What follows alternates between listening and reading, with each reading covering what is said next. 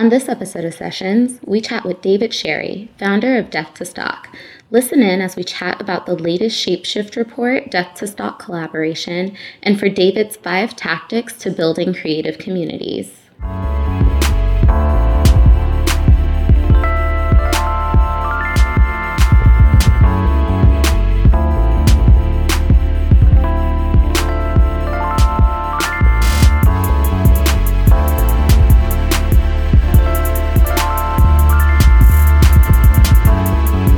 Welcome to Sessions by Matt Black, a podcast by and for the creative class, focused on digging into the things that make brands and campaigns go from good to great. I am Chelsea Matthews. I'm the founder and creative director of Matt Black, and I'm sat here today with David Sherry, who is the founder of Death to Stock. Hi, David. Hello, hello. We are really excited because we launched a partnership together between Death to Stock and our media platform, Shapeshift Report, and it's dope. Yeah, the images look so good. I was geeking out when I saw it, and it's fun to be here in the same room that we planned it in like 3-4 months ago. I know. October crept up. I remember when we first met, I was like, damn, October, I want to do it now. So just as a little background before we kind of dive in and let David take the stage, we, as many of you know at Matt Black, are a brand marketing and creative studio. And part of what we do is content creation for a lot of brands. And you can't always create all your content firsthand. It is incredibly challenging, especially in the content demands of today's landscape. And oftentimes you turn to creators in the community or stock photography sites. And, you know, no offense, Shutterstock, but like I literally could not. I just can't. So actually years ago, we came across Death to Stock and geeked out because not only was it really cool photography from incredible photographers, but you also launched a free pack every month of images that you could use, which for small brands and big brands is huge. Yeah, it's been every month for the past 4 years, actually. So what we find that's really interesting is there's a ton of people who are trying to start projects, start businesses, learn design, learn how to make a website. And if they have materials and tools that look great, it just helps them so much in getting started and being inspired. Because if you're trying to make your first website or you're trying to make your first design and you just have really cheesy tools to work with, it just is a lot harder to kind of get that motivation. So what's been exciting for us is when we hear from the community along the way and they say, hey, I've been thinking about this app for like a year and I didn't start it until I saw that photo pack. Or I have been thinking about doing this like writing blog, and these images really inspired me as a prompt to create something. So we kind of feel like we create so that other people can create. So it's always exciting to hear how people are using it. Yeah. And we'll dig more into that. But first, I have to ask you some very, very personal questions. Sure. What are you streaming on Netflix? This is sort of embarrassing, but I've been really into all types of chef type related things, which has gotten me into the British baking show. I don't know if you guys know about this. I've heard about this. It is amazing. It's very like strange and kind of like silly, but it's essentially a baking competition. But I like that show a lot. I like Chef's Table a lot. I think chefs are just very interesting people. You know, they have to pull together this team to kind of bring a vision to life. So I think there's some good nuggets of learning there. But yeah, anything kind of cooking related, I'm really into right now on Netflix. And do you cook? I'm trying. Gordon Ramsay actually has a masterclass that I'm going to take and try to. Yeah, so I'm going to try to get more into it. I wouldn't say that it's going to turn out too well. But yeah, I have been more inspired just kind of seeing how people just express their creativity so many different ways, and there's people doing amazing stuff with food. So it's fun to learn from them. I love that. So if you weren't doing Death to Stock, what would you be doing? Yeah, this is a great question because I feel like everybody should sort of ask themselves this. I think any business can kind of go away. You never know what's going to happen in the future. So it's nice to have like other interests going on. For me, I think the music industry is in a really interesting place right now. I think it's in a lot of turmoil. And like the future issue, we kind of talked about how as things change, there's also a lot of opportunity there. And you can look at it in two different ways. And so I'm interested in the music business, the music industry, industry. I'm curious to kind of watch what Spotify is doing, because I just think with so much change, there's so much interesting stuff that can be done there. So I don't know exactly what piece of the music industry I'd want to be in, but somewhere in that space, I think there's some cool stuff that can happen. So that's where I'd go. I totally hear you. And then what would be your dream vacation? Okay, so this is kind of a funny answer. I was supposed to go to Thailand last year, and a week before I left, I got a bunch of vaccinations like you do. I think I'd just been like working out and working a ton, and I got really sick. I got shingles actually, which is like not normal for somebody who's 26 years old. And so like days before, the guy I work with out in New Zealand, who I'll give a shout out to, Sean Singh, was going to meet me from New Zealand in Thailand. And he had already left because he was going like 2 days early. And here I am getting really sick. And I thought it was just like a cold or something. And then I realized it's like, that's like serious. Like you're out for like a month. And so I had to call him when he's in Thailand, because we were going to meet up and travel around, and be like, dude, I can't make it. So I would go to Thailand because I have to kind of like, recoup. I have to recoup. So, but luckily, actually, that was a blessing. I won't go into the story, but I just feel like that was a turning point for me with work. So I think I could go to Thailand now in a way better place. Awesome. And that's where I'd go. I love that. So that's kind of a good segue. So obviously you founded Death to Stalk several years ago. Yeah. What brought you to this? What were you doing before? How did it come to be? Yeah, so I was freelancing. I was a year out of college, and for me, freelancing was anything I could do to make money. Like that was just a very broad term of like, oh, you need marketing help? Oh, you need photography? Oh, you need video? Like I can do that. And so I had been doing that for a while, and I just started realizing that the platforms that were out right now, like Instagram and Pinterest and Tumblr, there was so much media being pumped through these different channels that it was kind of just like, how are people going to have that much good media to put through for their social campaigns? And so I started approaching a bunch of different businesses in the West Coast, in Columbus, and just was basically saying like, hey, do you guys need a content creator to help you with all of these different channels?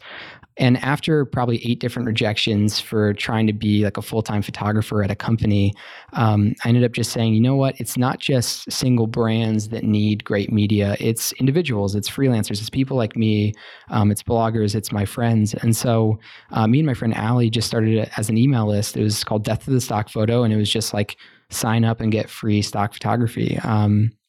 So it started taking off, and we would go on like a photo mission almost every month to create that media. And after maybe 6 months, I think there was like 20,000 people signed up to this email list, which was way, way more than I ever expected. And we did a lot to kind of facilitate community growth there and kind of build up that audience.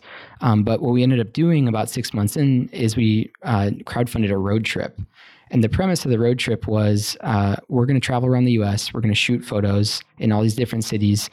And everything we shoot is yours to keep if you back this trip.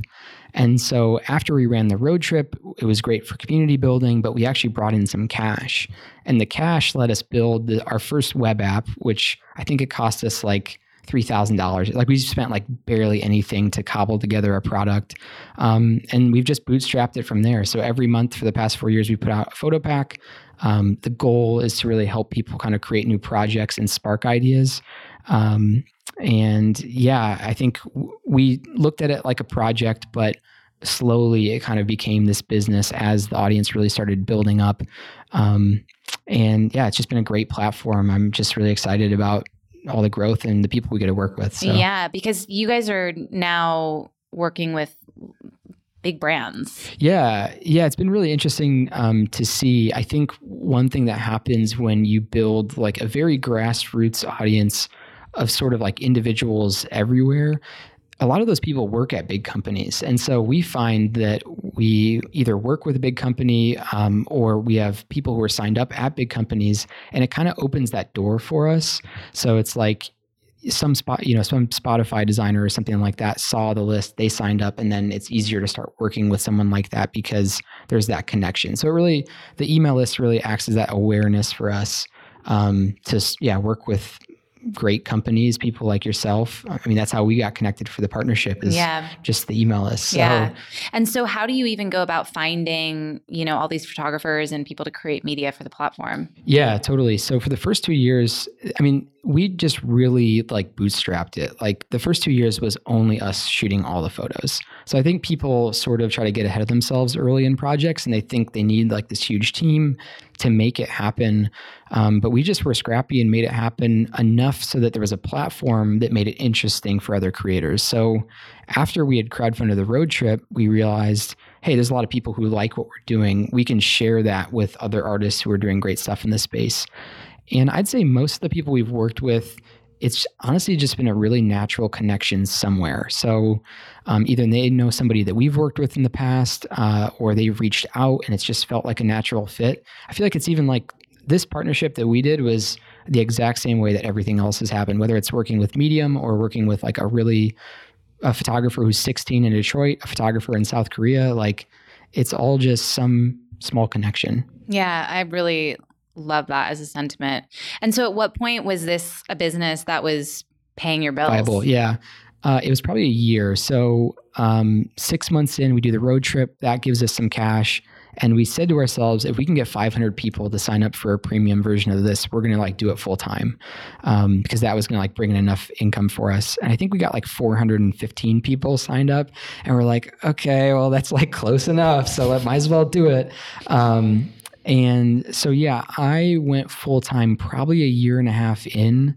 Again, I think it's kind of the same sentiment. It's like before, a lot of people think that you have to have a huge team and raise money and stuff. And if you slow play it and you kind of build up organically, I feel like it built us to a healthier place where when I made the transition, it was sturdier. So I think it was a year and a half in. Yeah. And have you still not raised any money to date? Yeah. No, it's kind of interesting, actually. We don't have like a board or anything like that, which has been intentional. And I don't think I necessarily have anything against raising money, but it definitely changes like the entire concept of the business, I suppose.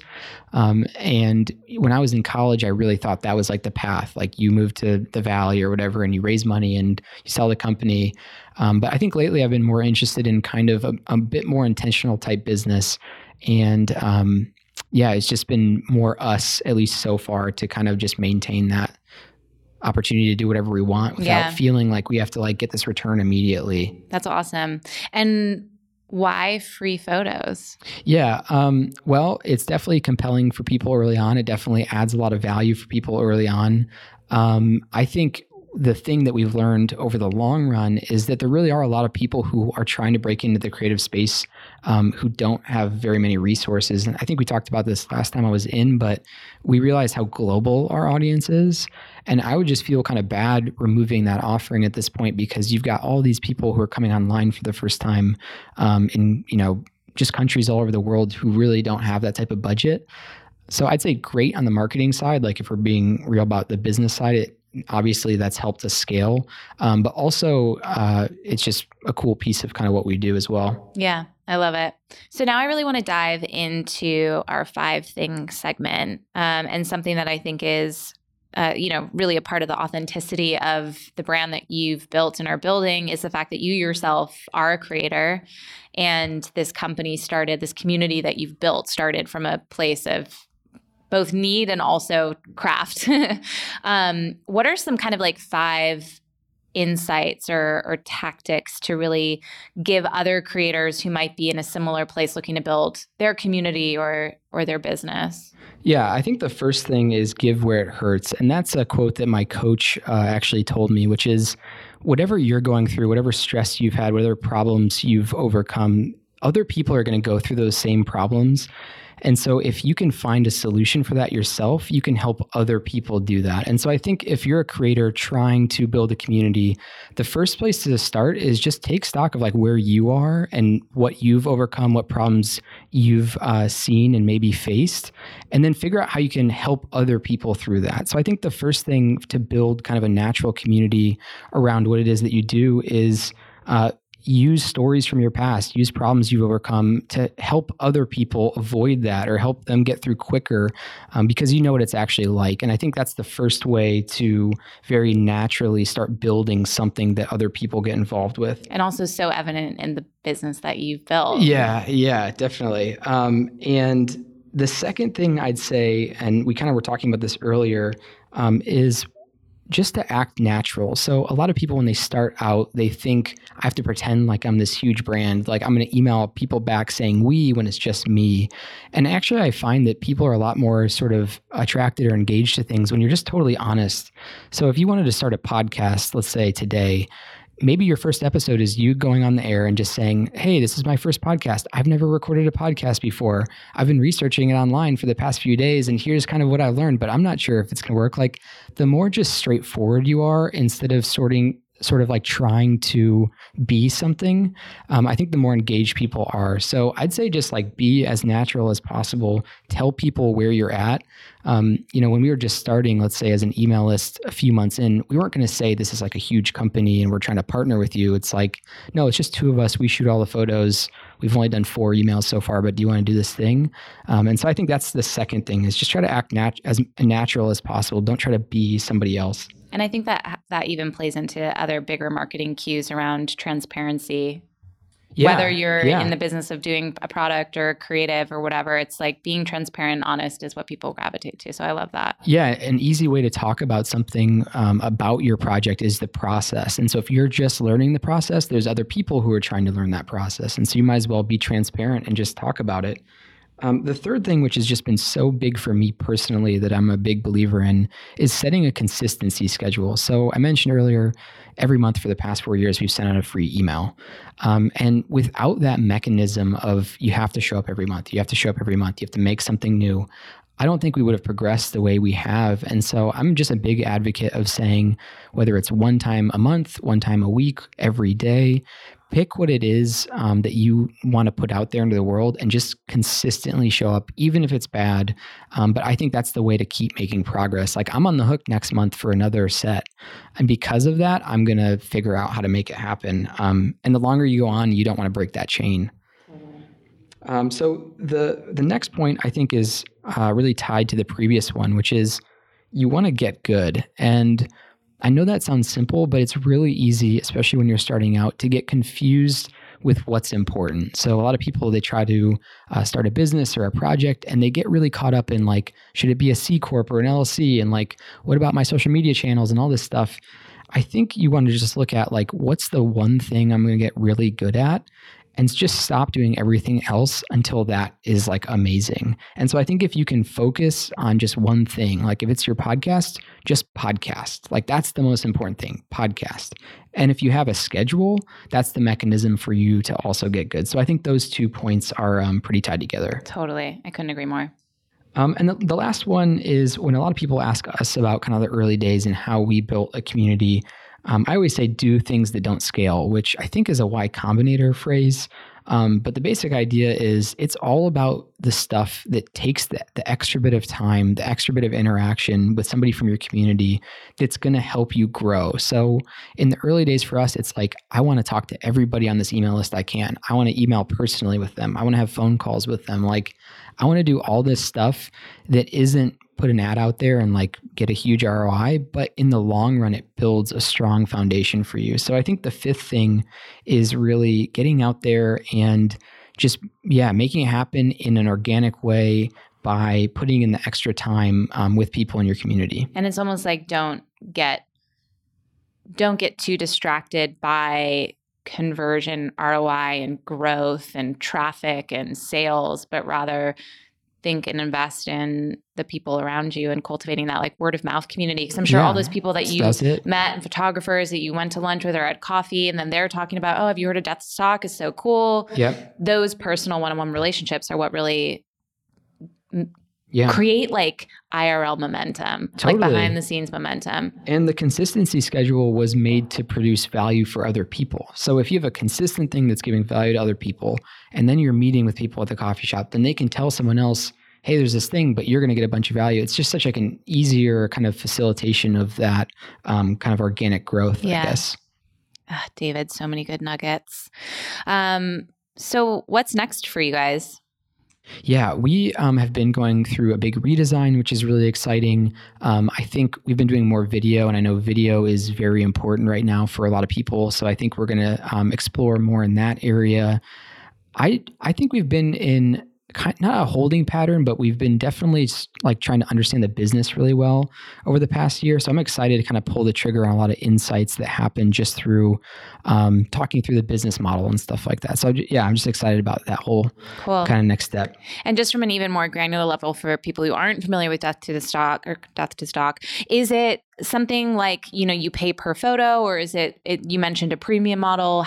What's your structure? Yeah. So the premium model is just a subscription library that you pay for a monthly access to, and it's just $15 a month, or you can pay yearly at a discount. And basically what that allows you to do is get consistently refreshed with new photos. So our premium members get more media every month. They get videos in their library. They also have this big database of everything we've ever created. So I'm a big believer in, if you're trying to be at your creative edge, you want to be consistently fueled with something new. Like, it's not just kind of the old stuff that you want to dig through. It's like that new idea that can come from a set that gets released, like today with the Matt Black and Shapeshift Report set. I think it helps spark you to try something new. So the premium membership is really like, let's help you keep at your creative edge on a very consistent basis. Yeah, that's amazing. Okay, so going off topic again, if you were to get to have dinner with 3 of your idols, who do you choose? Why? And because you're a supposed foodie, which restaurant do you go to? Okay, I'm loving PYT, which is in downtown LA. I don't know if you've tried that before, but it's so good. There's one chef who has 5 restaurants. They're almost all in the same corner. He owns a street downtown. And PYT is just unbelievable. Great service. That was just one of my best food experiences. Okay. You should definitely go. They have a cool neon turn up actually on their wall. The 3 idols. I want to go future, since we're doing the future issue. So Kevin Kelly, who's my favorite futurist. He's just an incredible person. He started Wired magazine. Oh, cool. Fascinating guy. He lives with the Amish for part of the year because he's just curious about it. He, before he was 30, he traveled around the globe backpacking and taking photography, and he took a bicycle across the US. He rode from East Coast to West Coast. Very interesting guy. So I think I'd want to talk about the future. So Kevin Kelly, who is the Wired guy, Elon Musk, which is a cop-out answer, but let's just go there. Yes. Let's just go there with some real kind of futurism there. And then this is cheesy, but I'd say my dad, because my dad really likes science fiction. Ooh. And I think he would just get a huge kick out of that conversation. He can go there too. I don't feel like he knows that much about technology, but he gets really psyched about stuff. You'd win all the kid credits if you brought him to a dinner with Elon Musk. Me and my dad hanging out. We're both from Ohio, but we both like technology, futurism stuff. And then it's Elon Musk and Kevin Kelly. We'd probably just listen the entire time, and I'm sure they would have a conversation, and we'd only understand every third word or something like that. But that sounds interesting. So I would try that out at PYT. That's where we'd go. Good to know. I'm gonna do it. So we have to ask that you let our audience know where they can find you. What's your URL? What's your handles? Cool. Yeah. It's memorable but long. deathtothestockphoto.com is where you can just sign up for our email list or check out our premium plan. We're at Death to Stock on every social channel, on Vimeo, stuff like that. I'll plug this. I'm trying to do more live streaming. And I think we're going to do that through Vimeo. So if you're interested in kind of seeing what we're going to do with live streaming, you should check that out. I'm excited about that. And then I have a personal email list called the Gold List. If you just search David Sherry or David J. Sherry, you can probably find that too. I actually talk about kind of futurist type stuff on there. Love it. And yeah, thank you so much for having me on the show and everything. I'm going to plug you guys, which is working with you all was the best, easiest experience ever. I feel 3 months ago, we set an intention for this collaboration, and then it just happened. I love it. So for people listening, if you guys are trying to work with Matt Black, it was let's do this really awesome thing. And then it was over deliver and it's done. Oh, so that's amazing. I think that, in business or in life, I'm a big believer in just do it. And thankfully, everyone here has the same mentality, and we've got good vision. Yeah, but equally as much the same.